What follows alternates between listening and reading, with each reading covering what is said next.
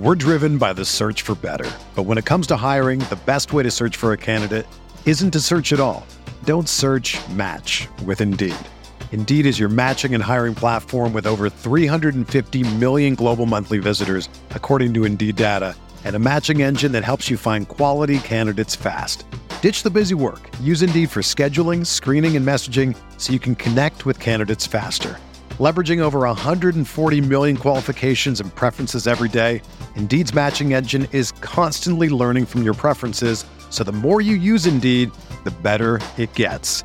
Join more than 3.5 million businesses worldwide that use Indeed to hire great talent fast. And listeners of this show will get a $75 sponsored job credit to get your jobs more visibility at Indeed.com/Blue Wire. Just go to Indeed.com/Blue Wire right now and support our show by saying that you heard about Indeed on this podcast. That's Indeed.com/Blue Wire. Terms and conditions apply. Need to hire? You need Indeed.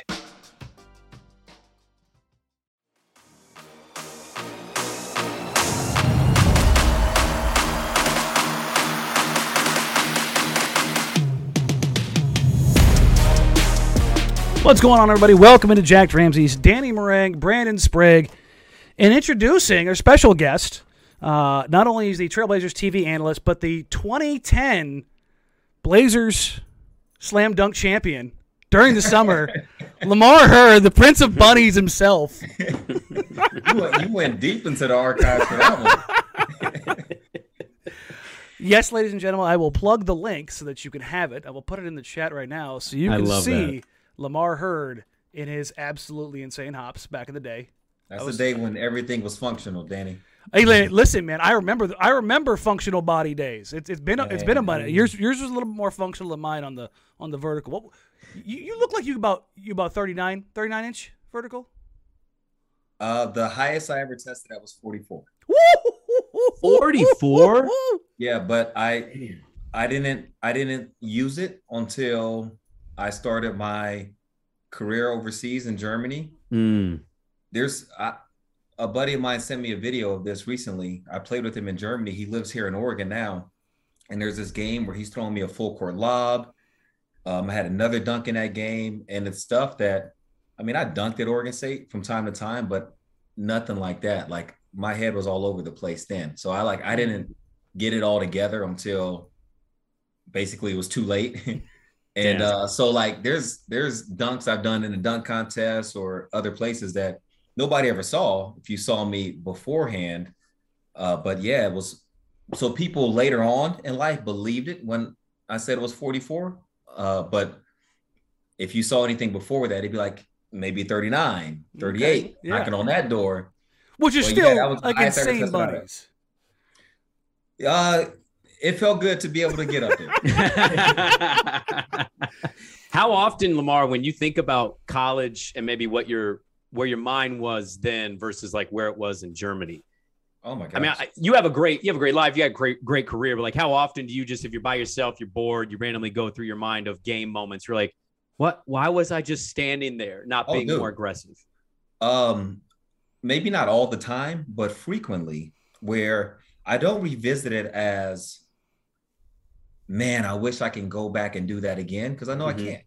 Right. But what I try to do is spin it forward and apply it and just make sure not to make the same mistakes again.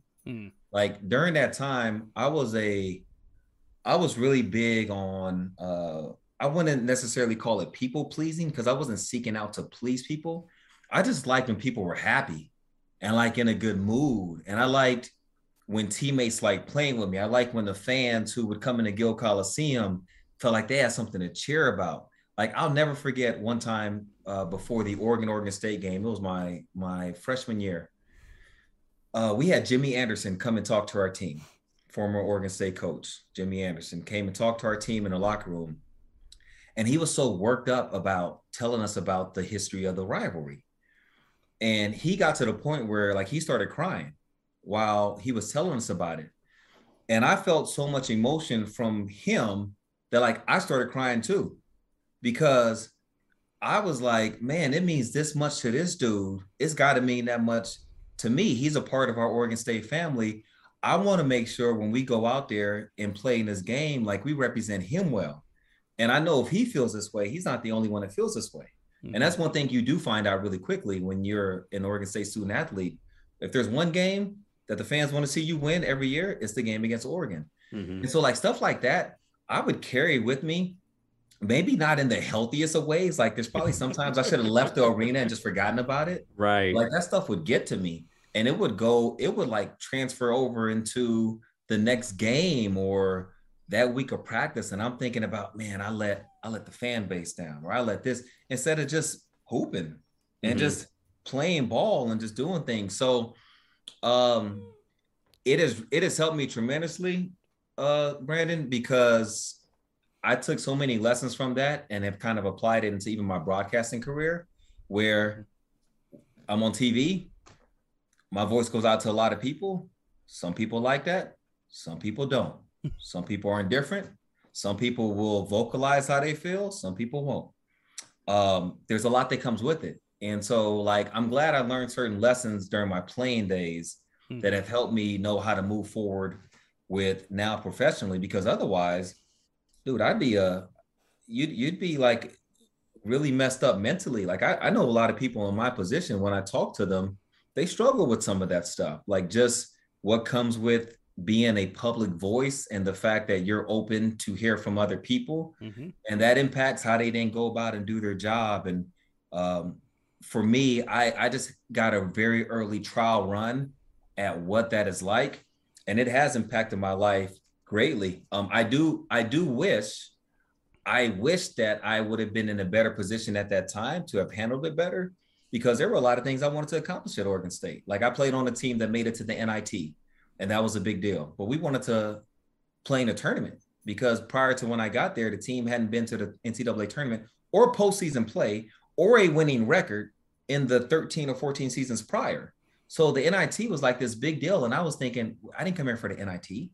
Like we wanted to get into the NCAA tournament, but there were times where I wasn't in the headspace to do that. So to answer your question, man, I reflect on it often, and it's made me really grateful to have gone through that experience and to have had the opportunity in some other way to spin that forward, because not everybody gets that chance. Sometimes, people look back at certain careers and there's not like a second chance to make right what you felt like maybe you could have done better.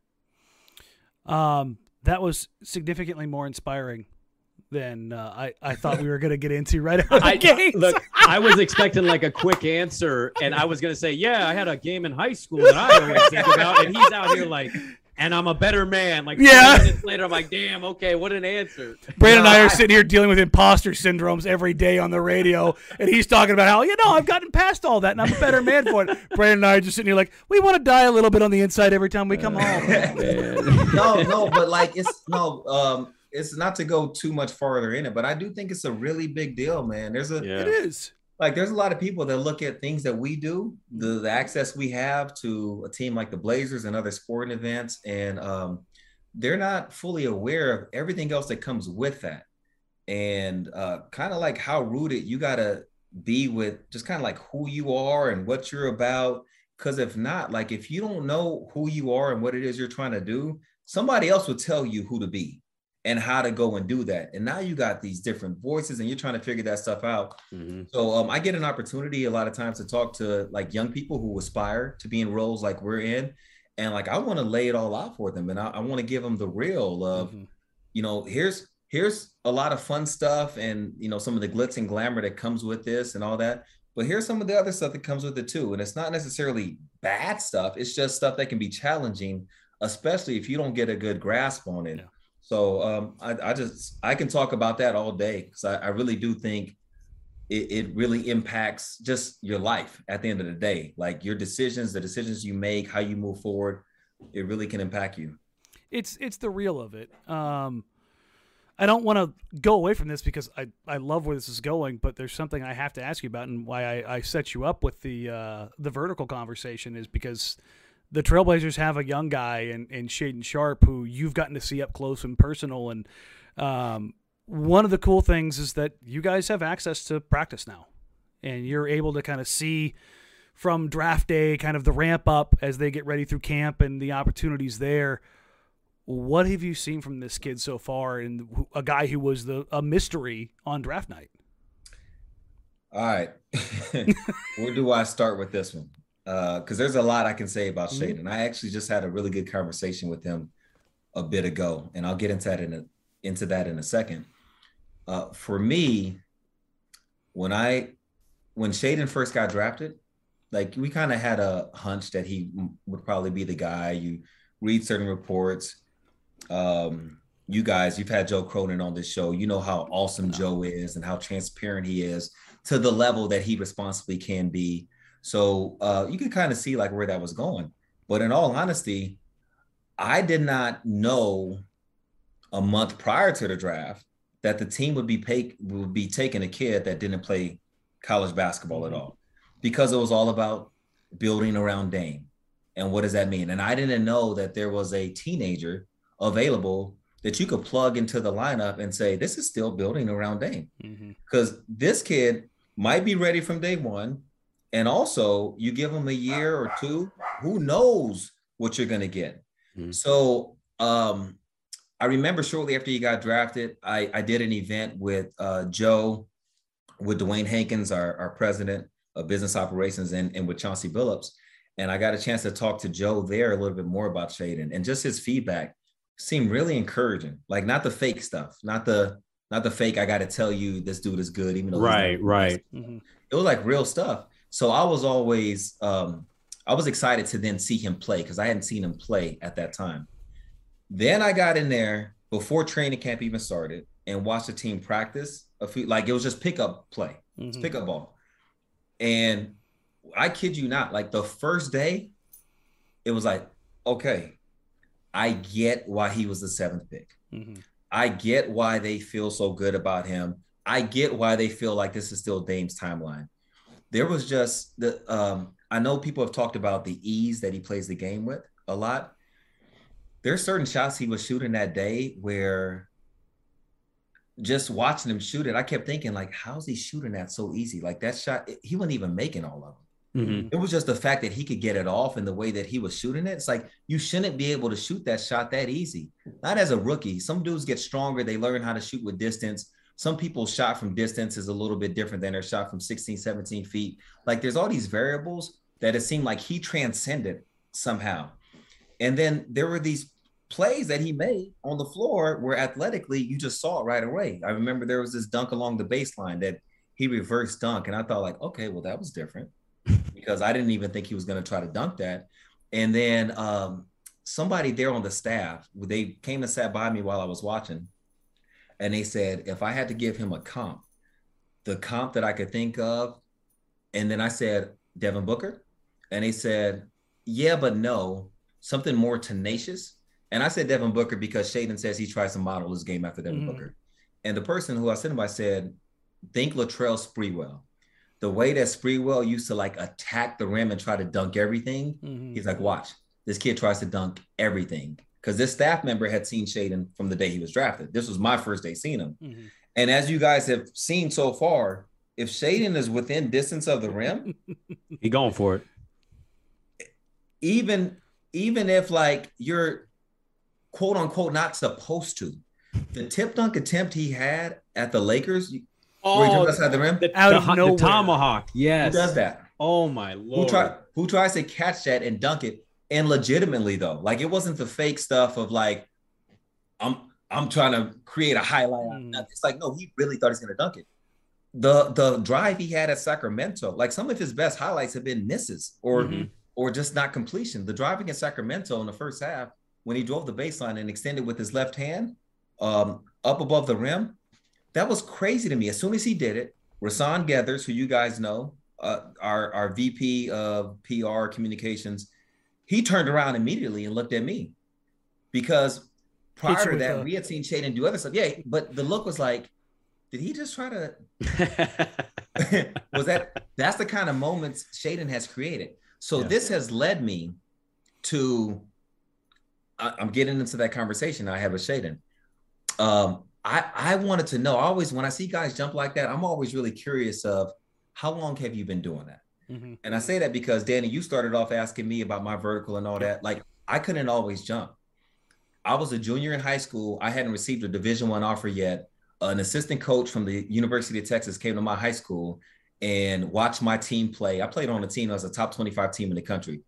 All my other teammates were being recruited. I wasn't being recruited at that level. The coach left and said, when my coach asked for an observation of me, a report card grade, so to speak, the coach said, he's skilled enough, he can pass it enough, he can shoot it enough, he's smart enough, he's not athletic enough to play at our level.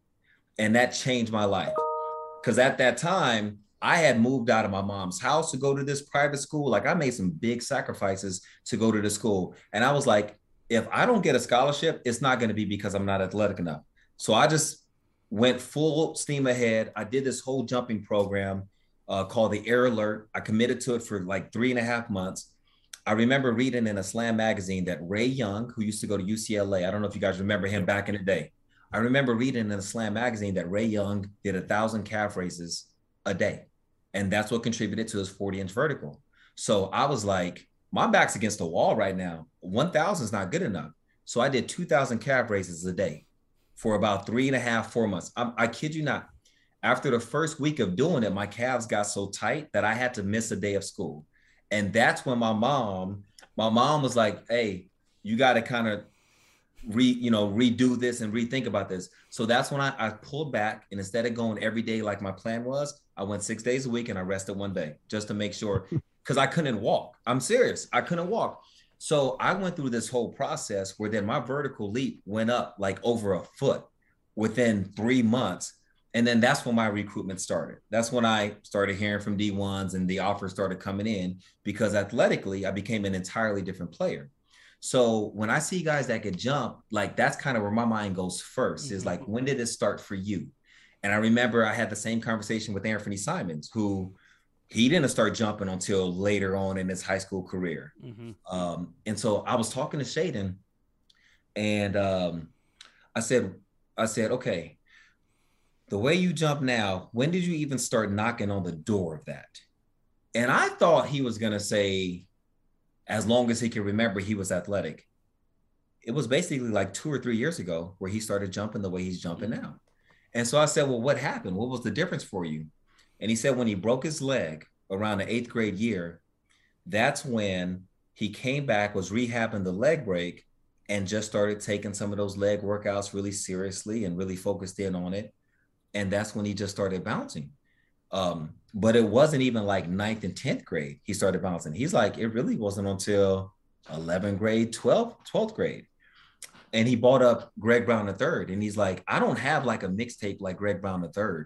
I wasn't like, you guys maybe have seen GB3's high school mixtape. It's crazy. It's insane. You would think he's the best dunker of all time, which he might compete for one day. Who knows? Right. But Shaden was like, no, I wasn't doing all that. And so I was like, okay, that's pretty crazy that you went from like not jumping to what you do now. Cause like you're an elite, you're like a top 5 jumper in the league, like legitimately. Yeah. And so then I wanted to know from him, okay, so maybe then if you weren't jumping like Anthony, like myself when I was in high school early on, we at least shot the ball. Like that was our thing. We weren't athletic, but we shot. So I was like, so like when did you become a really good shooter? He was like, I was a horrible shooter early in high school. And I said, that's what Brandon, the look you just gave. Well, yeah, because I think I'll add to this. We're driven by the search for better. But when it comes to hiring, the best way to search for a candidate isn't to search at all. Don't search, match with Indeed. Indeed is your matching and hiring platform with over 350 million global monthly visitors, according to Indeed data, and a matching engine that helps you find quality candidates fast. Ditch the busy work. Use Indeed for scheduling, screening, and messaging so you can connect with candidates faster. Leveraging over 140 million qualifications and preferences every day, Indeed's matching engine is constantly learning from your preferences, so the more you use Indeed, the better it gets. Join more than 3.5 million businesses worldwide that use Indeed to hire great talent fast. And listeners of this show will get a $75 sponsored job credit to get your jobs more visibility at Indeed.com/Blue Wire. Just go to Indeed.com/Blue Wire right now and support our show by saying that you heard about Indeed on this podcast. That's Indeed.com/Blue Wire. Terms and conditions apply. Need to hire? You need Indeed. I'm one of those idiots that like brags about shooting, right? Because I think if you play basketball, you have an eternal belief about yourself. Usually when you're a shooter, you're always been a shooter. You don't just... That's what I'm saying. You either got a ratchet or you don't. That's what I'm saying. You got it or you don't. Yeah. Like from 6th, 7th, 8th grade, you could shoot the ball. Yes. I know. So when he said that, I kind of had the same look. And I said, what do you mean you weren't? He was like, man, I just wasn't.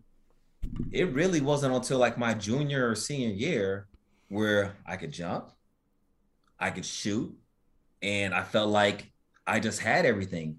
So that like changed my whole perspective of like what the game really does come easily to you in a way that doesn't happen to other people. Man, like you don't just be, because he could shoot it easily now. He can shoot with range. His shot looks like it's going in every time he shoots it. Every time, like, yeah. It's easy. Mm-hmm. And so it just really tripped me out because most people, when I talk to them, most athletes like that, like there is a timeline where that journey has started a lot sooner. So when I think about Shaedon now, even like it's even different now than before I just spoke to him recently, where I was already super high on him. Now I'm so curious of how good, because I don't want to be the dude to be like, dude, like this might really be a superstar here. Because I've never experienced that in my 7 years here where the team has drafted someone who you look at and you're like, this could like be one of the greats. When they like, there's guys on the team now who, and I don't want to say Ant can't be that guy or somebody else. Like I think Ant will be an all-star and all that stuff. I'm talking about like when you start talking about that conversation, like when generational, when the Lakers drafted Kobe Bryant one day and said, "Baby Kobe, you're feeding into him, Lamar. Baby Kobe." And he's been calling him Baby Kobe. I've been calling him Baby Kobe since I saw him. I love the kid's demeanor. I think he's got the right attitude, and he doesn't ever, Lamar, ever. He's never been on the floor in his 6-game career. And I'm like, oh, man, they put the rookie, and I'm a little concerned here. Not one time has he had that moment. That's Baby Kobe. So that's what I'm. So I please don't take this as me saying he's going to be the next Kobe Bryant. I'll say it. Okay, you can have that. I'll say it. You won't. Okay. So what I am saying though is, if he turned out to be that, I legitimately would not be surprised. It's not shocking, right? I would not be shocked at all. Chauncey's I don't know that it will happen, but yeah. So like that's where I'm at now with him, and like I don't want to overreact and all that, but I'm just saying fundamentally where he is right now, based on that timeline he gave me, that doesn't make sense all the way. Like there's something different here. So I'm super excited about him, man. I love the fact that you harken back to a familiar time for me, and I think a lot of people in our age range, because I can remember vividly as a 5'7" white kid reading Slam and seeing the jump shoes and going, "Damn, I wish I could afford these, man." The Air Alert, Air Alert jump soles, and I'm like, if I get this, my game's going to a different level. I never got them. Let me ask you. So Shaedon's being developed. It surprised us. You don't have to say if it surprised you or not, but he's immediately inserted into their first game, right? He gets these minutes. Whoa, here we go. He's got a big game tomorrow on ESPN. I want to ask you the coaching thing. So I think it's evident that buy-in, that trust, that belief in each other is there, the camaraderie that you want to see. As somebody who knows the game on a much deeper level than all of us, what do you see with Chauncey from an actual coaching standpoint that like pops to you with what he's doing with this group? That's great timing for that question. I just talked to Chauncey today about some of that very thing. And I think the thing that stands out about him is the same thing that stands out about our leadership across the board. So if you look at Joe Cronin, the general manager, if you look at Damian Lillard, Dwayne Hankins, who I named earlier, all of them have a way about their leadership where they don't scare you into following them. It's not a my way or the highway approach. it is they lead by example in a way where you feel inspired to come along for the journey. Like with each of those guys, if you I would imagine this is how a lot, if not all of the players feel. When Chauncey draws up a play, if one of the guys goes out on the floor and forgets to play, I would imagine, based on how he leads and how I see them connect with him, that it's almost like that feeling like when your parents or your guardian or whoever, your mentor, tells you they're not mad at you, they're just disappointed. Mm-hmm. It's that same vibe where it's like, man, I didn't even want to disappoint you because you've been so good and respectful to me as a human, as a person. You've connected with me in a way where I want to be a part of uplifting whatever you're doing. I think Dwayne gets that on his side of things. I think Joe gets that. Dame gets it as a player. And I think Chauncey has gotten that with his crew. Like there's times, he was talking about this today. He's like, there's times where after a game, they'll come to the video session the following day and he'll tell the guys like, man, you know what, that challenge, the timing of that challenge, I messed up.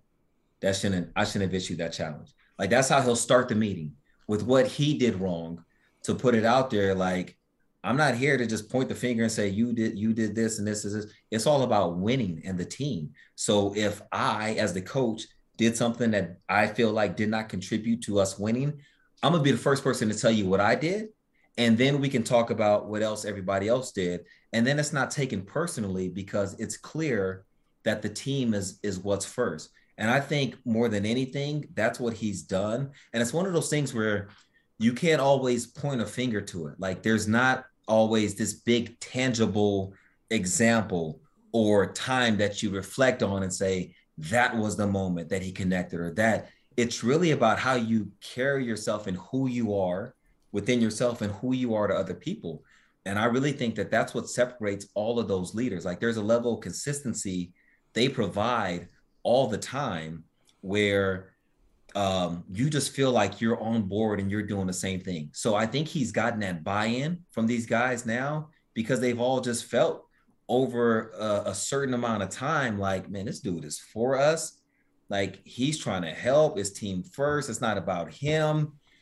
And I really just think that that's what's rubbed off. And I speak a lot of times about how I feel like Dame is as good as it gets as a leader. And there are some tangible examples I could point to. But beyond that, it really is who he shows up as every day and how he connects with people. That is just different. And it doesn't happen that way. The way Chauncey connects as a head coach with everyone, not only on the team, but his support staff. I've had them tell me stories. I've had people on our H&P, health and performance staff, unsolicited, tell me about, man, Chauncey, he asked me what I thought about this. And that's foreign to me. I'm not used to a coach asking about that. And that's no shade on any coach prior. That's not saying a certain coach before didn't do it the right way. It's just Chauncey does it a different way. And it's a way that connects. It's a way that then leads that staff member to feel like, I want to talk about this because this is the greatest thing. Like I've never had this happen. And you feel a certain level of inclusion. And once everybody feels like you're doing something together, that's when a team can become powerful. And I feel like in the first few games here this season, I've seen this team play together in ways that I haven't seen at this level before. I've seen some great basketball. I've seen some star play, huge games, highlights, and all that. It's just been different this season in a way that it has felt different than any seasons past. And I really think Chauncey deserves a ton of credit for just that internal culture that he has established with everyone in the basketball ops side of things. The demise of Damian Lillard has been greatly exaggerated. I was talking to some few people in his camp who said that they watched some film with him right after he kind of recovered from surgery and was ramping up, and compared that to the last couple of years. And what Dame did with that injury is almost to the point of miraculous when you consider, a baseball-sized knot in his groin that's keeping him from mobility. Obviously, he's down for a couple more days at least here right now with the calf strain. But in the first, 5 games, you saw maybe the best version of Damian Lillard physically that we've seen in 4 or 5 years, and it was bearing itself out in the numbers. He was finishing 71% of his shots at the rim. He's a career 56, 57% guy. That burst that we know that he has was even more apparent, maybe more so than we've seen since he was 25, 26 years old. What else have you seen, not just from Dame, but just Ant getting a year older, Josh Hart coming into this team, Jeremy Grant being introduced into this team? Like, what are the things like you're like, this is different, this is different, this is different, that's standing out to you? Because the wonderful thing about calling games is you have the best seat in the house. And so you get to see these things up close and personal. What has been so different about this team? The tangible physical things that's different from the other iterations of the Blazers teams you've seen in the past. You guys have a great eye for it too. So I know that you've seen this as well. The number of attackers that they have that can create an advantage is unlike any season that I've been a part of so far. The amount of different people that can catch the ball on the perimeter and just make somebody help, or get a rebound, push in transition, make somebody help, is greater than any other season. And that now enables them to run. It kind of goes hand in hand. They're moving faster. There's a level of athleticism that wasn't there before. I think Jeremy Grant is a game changer. Even games when he doesn't score a whole lot of points, just as dynamic, like people are aware of him. They know he can catch in the mid post, turn face, he can play back to the basket. And again, even if it doesn't lead to a score, there's always this feeling of there's pursuit to the rim. And when you're out there on the floor, like as people who are sitting on the sidelines, which we all do now, our experience watching the game is different than the guys who are on the floor watching the game. Mm-hmm. So we might see, like, Danny, you just went over some of the numbers. So we might see Jeremy Grant go to a post up, let's say 5 times, and he only scores on 2. Like, that's not great conversion. No. But if he's getting 4 or 5 really good shots at the rim, when you're out there playing, you feel that. The process. And you know that's Jeremy Grant getting really good shots at the rim. Like, we got to stop that. Us on a sideline might be able to say, well, you only scored twice. It wasn't 5. You're not thinking about it like that when you're on the floor. So this team now is giving opponents a different feeling than I feel like any team in my 7 years that I've been here has given opponents. Like, there is real fear. We were sitting in the pregame interview for Michael Malone when Denver came to town. I never heard a coach talk pregame the way that he was talking about the Blazers. Yep. One of the first things he was saying, we got to get back in transition. We got to, like, you can tell in his coaches meeting, they had probably talked about, hey, we can't send everybody to the offensive glass. We got to, and that has not been a thing in the past because they know not only is it Josh Hart that gets the ball, if Jeremy Grant gets the ball, if Ant gets the ball, whoever gets the ball, they're running. And like, they're going at our necks all the time.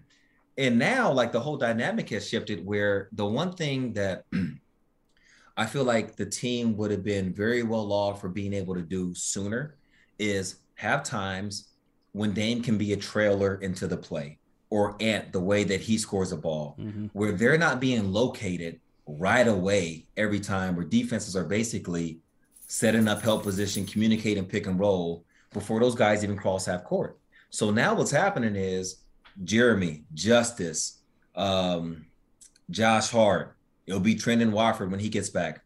Those guys are creating offense so soon and then allowing Ant and Dame to like run into plays. That's so hard to guard against when those guys are running into a situation. Like, those are drills you do. You do those drills in practice where as a defender, you sit under the 3-point line. The guy is going to be at half court who's going to get the ball. He runs into the play, and now you're trying to guard like almost in a closeout situation.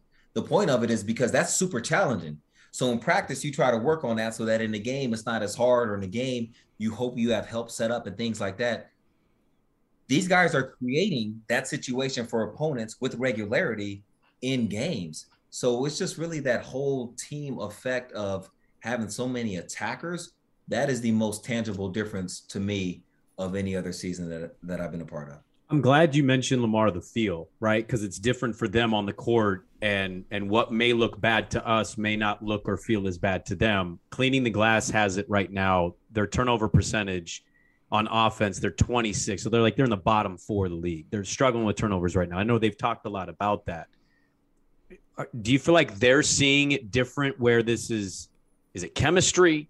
Is it, how do we attribute turnover problems and how to get better? And it's even so early in the season. Yeah, I don't think there's any excuse for that at all. I think that's bad basketball a lot of times. Now, if it's a turnover, as you guys are aware, that you're making because you're making the right play, maybe the defense did something to force that turnover, nobody's tripping about that. Yeah. Coach Billups is okay with that because that's basketball. Mm-hmm. It's the other stuff. It's the playing up late against the shot clock, getting a shot clock violation when the defense didn't force you to do it. It's calling a play and everybody not getting to their positioning. And so now you throw a bad pass or something like that. Like those are the things that I would attribute to guys still getting accustomed to one another.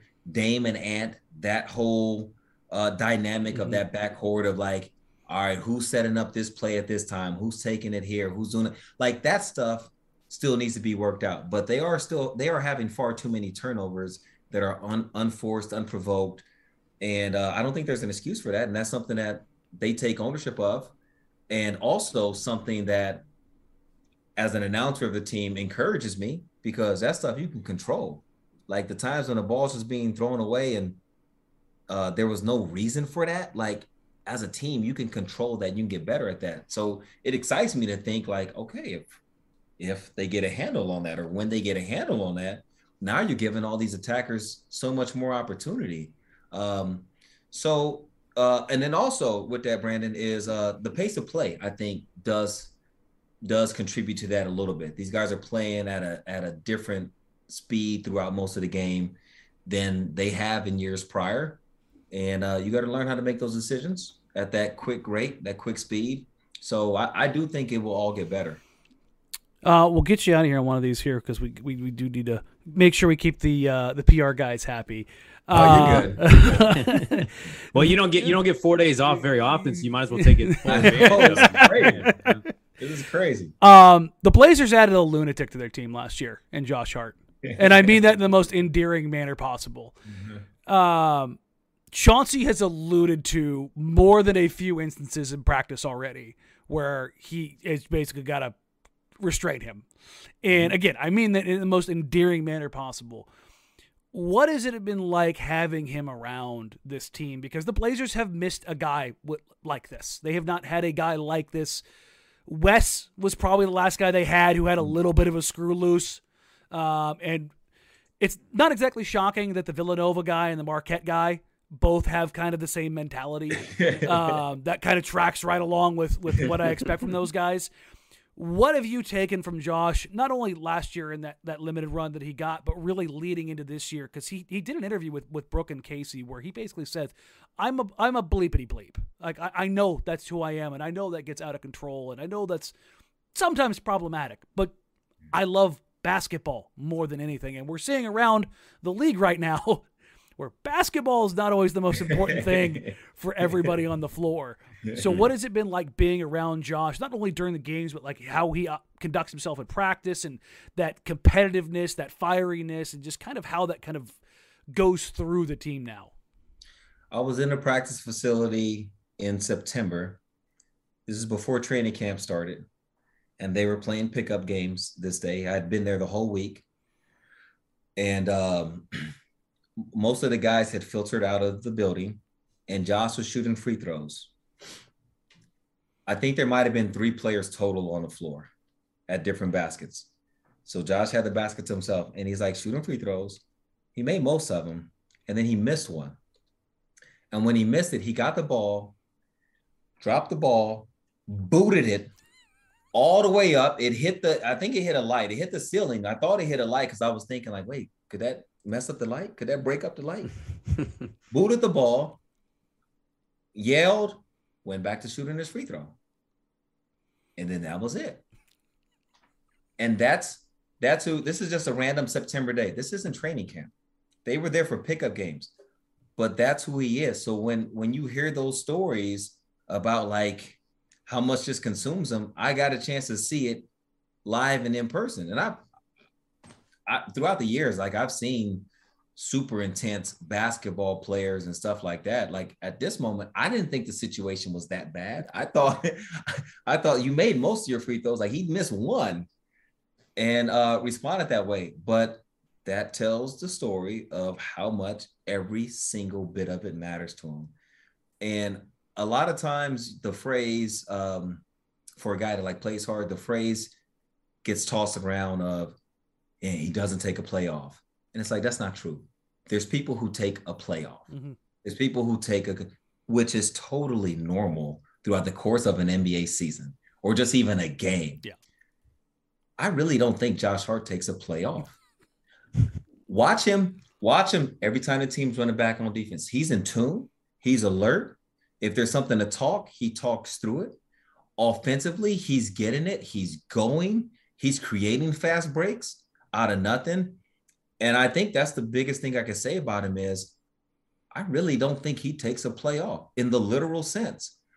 He doesn't take a playoff after a pickup game and he's shooting free throws. Like every single bit of it matters to him. And I have not seen one example where there's a training camp practice or pickup game or whatever, where it's different. And that is so unique to me. I don't know that I've seen that before. And that's not, to me, like, that's not even an indictment on other players around the league, because I think it's perfectly normal to take a play off when you play the kind of minutes he plays. It's one thing if you're like some bench guy that only plays 5 minutes a game, but that's not what we're talking about. We're talking about a starter that isn't just the defensive specialist, mm-hmm. or isn't just like, he's expected to play the all-around game and he doesn't take anything off. I think he's really transformed this team and has allowed them to play. I think he's the catalyst of this up-tempo play, of, like you said, just that attitude that he carries. He's a difference maker. And that's why Dame loves him the way he loves him. That's why his teammates love him. Coach Billups loves him. I think he's really special. And I know when you start getting around trade season and stuff, you know, it's the job of Joe Cronin to look at assets. And I don't know what direction he's going to go with that ultimately. But Josh Hart is a tremendous asset, also a tremendous player to have for the way that this team plays. So I'm interested to see kind of, man, how does this all pan out? I know Josh loves his time with the Blazers. He loves his team. He likes how things are going. I know the Blazers feel the same way, and I hope it can remain. But I know he's going to be a sought-after dude when, you know, people are now getting a chance to see what he's capable of. And it's nice to see. For me, like, I like when, like, the collegiate dudes who have proven themselves are still valued. You know, like, so much of the league is potential and, you know, let's give a guy a chance. Let's throw this flyer. And it's like, you got this guy who's a champion who has won everywhere he's been. Yeah. He's proven that he can do this. So none of this should be a surprise. Like, he's done this. So I'm happy for Josh. I'm happy that Josh has even gotten this opportunity to show what he probably feels he could have been doing consistently as a starter throughout his whole career. Two quick questions for you. Yeah, go ahead. Take your time. I just got two more real quick. Yeah. Last time, because I text with some Blazer fan buddies of mine, and oftentimes we see you on the telecast and you're always smiling and you're always upbeat and you're positive. Last time Lamar Hurd was kick the ball, add a light, scream and obscenity, whatever it was. You stubbed your toe in the middle of the night. You packed the wrong suit, whatever it was. The last time Lamar Hurd got legitimately upset. I get upset often.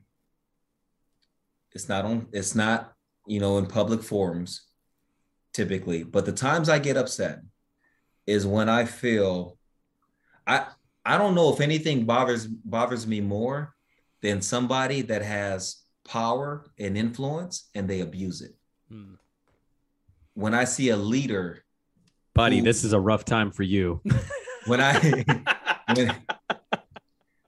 I see a leader, whether it's of a team, a business, and they have a chance to set a culture and an attitude and just an energy about what they're doing for other people that impact their lives. And not only do they not do that, but then they do the opposite. and people are coming to work and they're not happy and they don't feel like they're a part of whatever's going on. And that upsets me. That upsets me like no other. That's maybe more than anything else. That's what I have a huge problem with. And I'm in sport. You guys are in sports. Sports has as much influence as almost anything else. Mm-hmm. Like, there's things like I know there's certain doors that have been opened to me or for me because of my affiliations within sports, mm-hmm. or because of my resume or past with sports.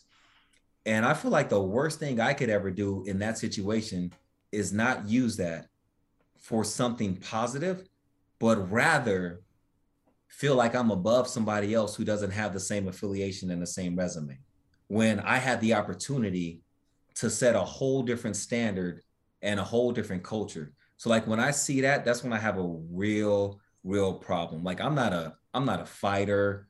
I'm not a kick the ball dude. Like I can let a lot of stuff brush off and keep it moving.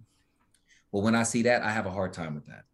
And that really ruffles my feathers in a different way than most things. And how often does your wife make fun of your bachelor days where you tried to be on The Bachelor? Dude, this is a whole different, we'd have to do a whole different podcast on this, because I didn't forget those days, man. I didn't forget those days. Here's the thing. Yeah. I don't know if you even knew what those days were about, because my wife and I were dating during those days. We were together. No kidding. So, yes, because The Bachelor was never about actually getting on The Bachelor. I had to sell it that way. Otherwise, my whole plan would have been foiled.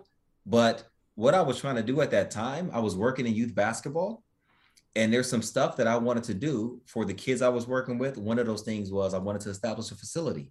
I wanted to get a home for the kids that they could have where they can always go somewhere, because that's what I had growing up for me. My mentor growing up for me was, next to my mom, the most influential person in my life, and really helped me kind of stay on the straight and narrow.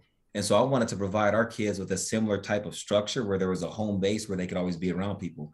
And so through a series of conversations, without going through all this in detail, one thing that I had thought of through a conversation with a friend is, if we can meet somebody who might share a similar interest or passion that has the means to help us make this happen, then we want to do it. So the name Oprah got thrown out there. And so I was like, man, I got to meet Oprah. And this all stems off of, we were talking about Kobe Bryant earlier. Mm-hmm. The pursuit of Oprah stemmed off of an experience I had with Kobe Bryant 2 or 3 months prior to this time, where I had never met Kobe, never talked to him, never nothing. And I randomly said, it's crazy that I haven't met Kobe, considering the basketball circles I've been in and the people that I know at Nike and stuff. 3 weeks later, Kobe Bryant was in the back of my car. And that's a whole different story itself. So the way that came about got me into this mode where I was like, oh, I can meet Oprah too then. Because I just said 3 weeks ago, I'm serious. No, I believe that. Different headspace. I believe that. And so the way that I thought to do it is, my assistant at the time was trying to get me on The Bachelor for like years, because I was single for years, and I would always say no. But then when I tied in, like, hey, maybe if I release this campaign, say the first Black Bachelor, as soon as I put the word Black in there, that's gonna catch on. That's gonna go viral, and it did. And it did. I did, and I made a trailer. It went viral. Yeah, and it became this thing, and it got pretty crazy. It got pretty intense, where I was hearing from everybody, ABC, E Hollywood, all these people, and The Bachelor people even had me go down to their office in Southern California and interviewed me.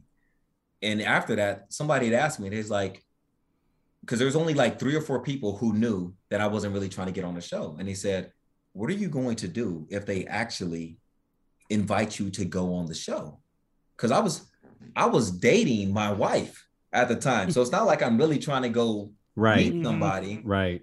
And it kind of got to a point where it's like, man, I don't even really know, because I haven't accomplished a goal yet. So I don't want this all to die down.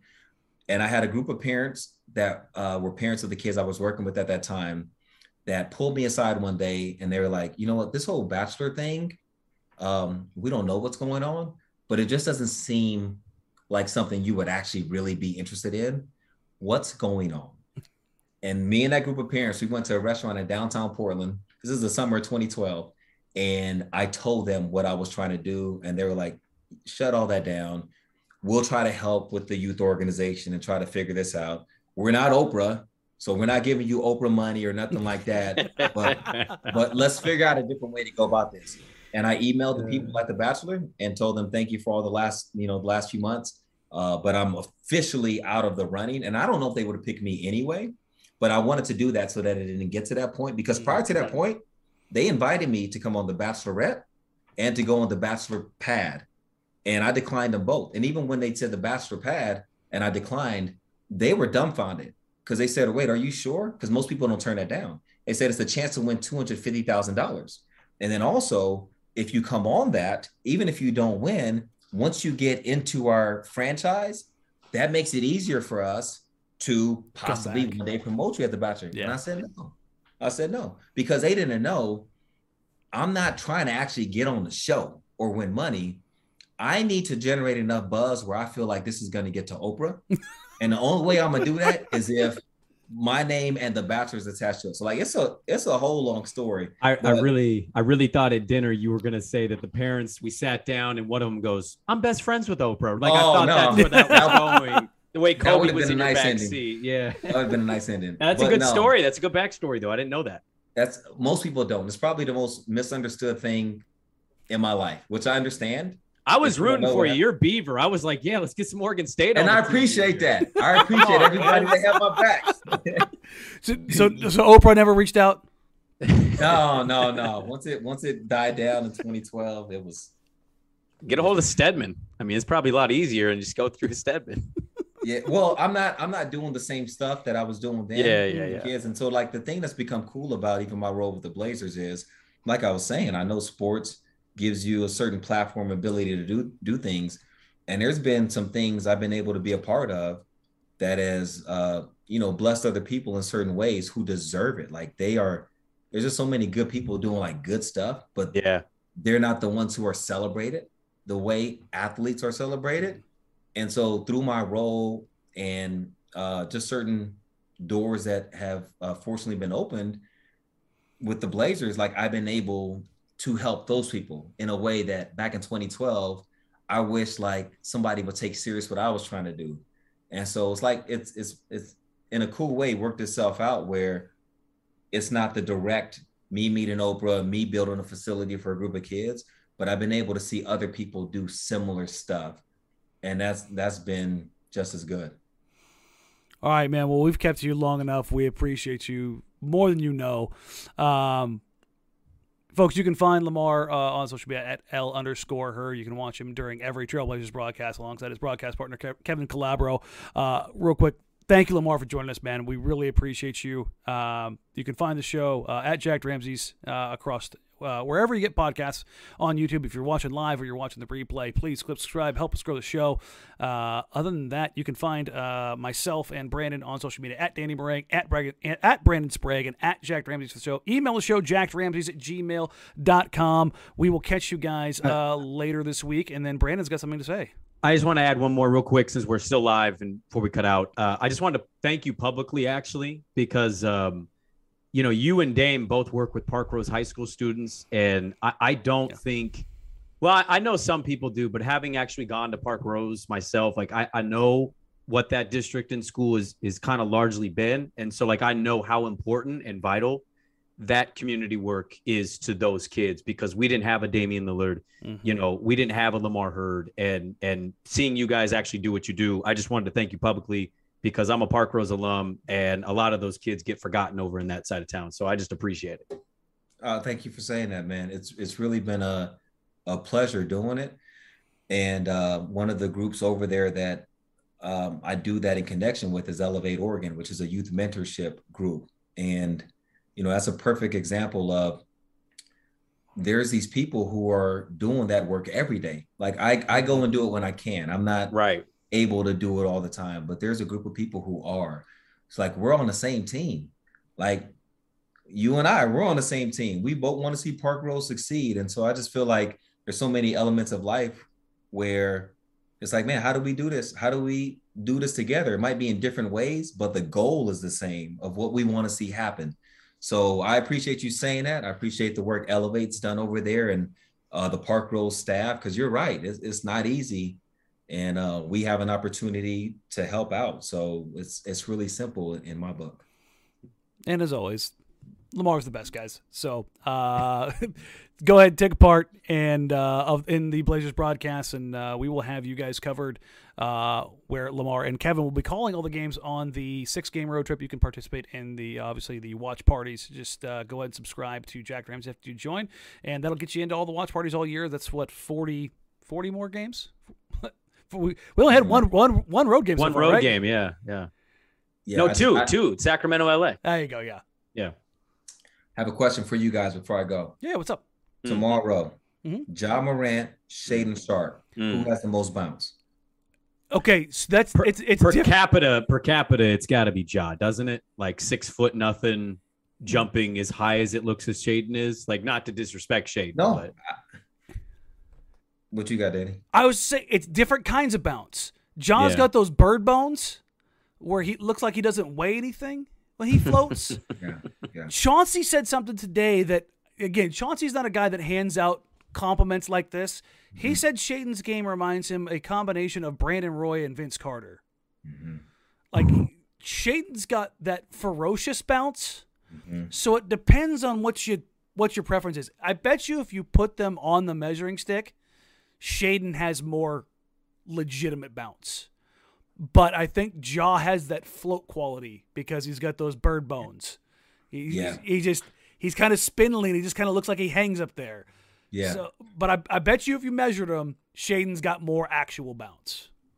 I wouldn't be surprised by that. There's like a thunder with Shaedon's jumping that just hits different. Well, I ask you guys that because I was curious what your thoughts are. And then also that is one thing Shaedon mentioned to me is I asked him because I said, is there somebody who impresses you with their bounce? Because somebody like you, there's probably only five people in the guys world in the league who have that right. bounce. In the world. Yeah.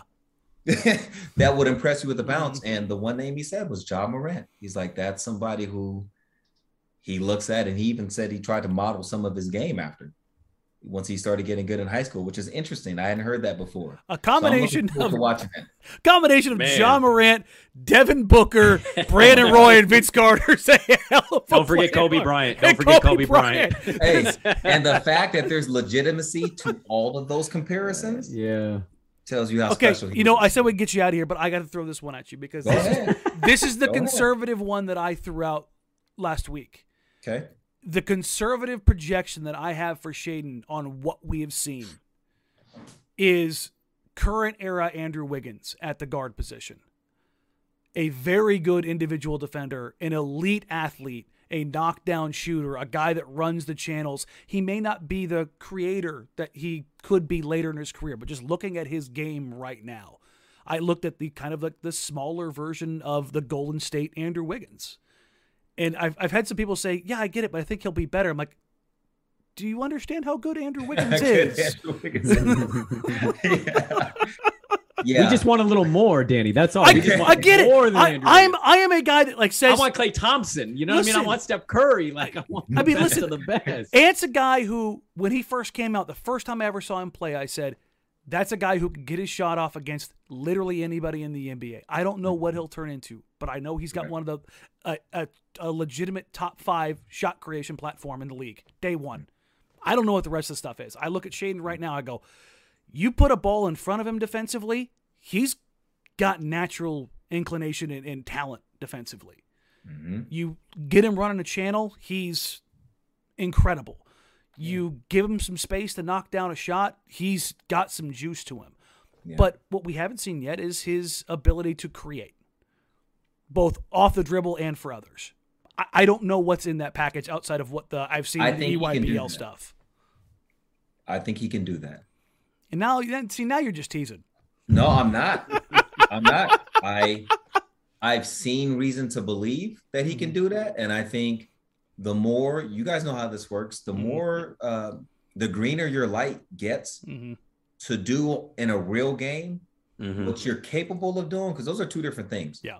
There's a whole bunch of practice all-stars that you don't see that skill on the floor. And I don't think that's going to be the case with Shaedon. So like he has shown that ability to do that. And I try to be careful with putting an expectation. And I know that's not what you're doing. Yeah. So like, I try to be really thoughtful of that, because I don't ever want this to be something that throughout his career, it's not like he's listening to me, but if this narrative starts to take over of he's supposed to be this, and then he doesn't turn out to that, I don't want him feeling like he didn't live up to something. Because like you're saying, if you turn out to be Andrew Wiggins, man, that was you are a very, very good NBA player. You're an all-star. Yes. You got $200 million contracts. You know what I'm saying? Come on, man. Like, it ain't all bad. No. But if you told me he was a mixture of all those names we just talked about, there is not one part of me that would be not even shocked, surprised. He's got some different stuff, man. That's a mutant I can get behind. Yeah. I 100%. As always, man, we can get behind you. We love you. We appreciate you taking the time. Likewise, man. I know you're about to go out on one hellacious road trip. 6 games in 8 nights. It gets very, very dicey. A 5-1 start. The Blazers take on the Memphis Grizzlies tomorrow night, and Chauncey has already said Damian Lillard will not play tomorrow night, so one would assume we probably see Shaedon Sharpe make his national TV debut for ESPN tomorrow night. So it's a fun thing to get hyped up for. Again, Lamar, thank you for taking the time, folks. Again, like, rate, review, subscribe, help us grow the show. We will be there, have you covered for every game of the road trip. I'll be in the building tomorrow night as they take on the Memphis Grizzlies, and barring going to double overtime, I will probably do another insane late night show at midnight, because everybody keeps loving those. For Brandon and Lamar,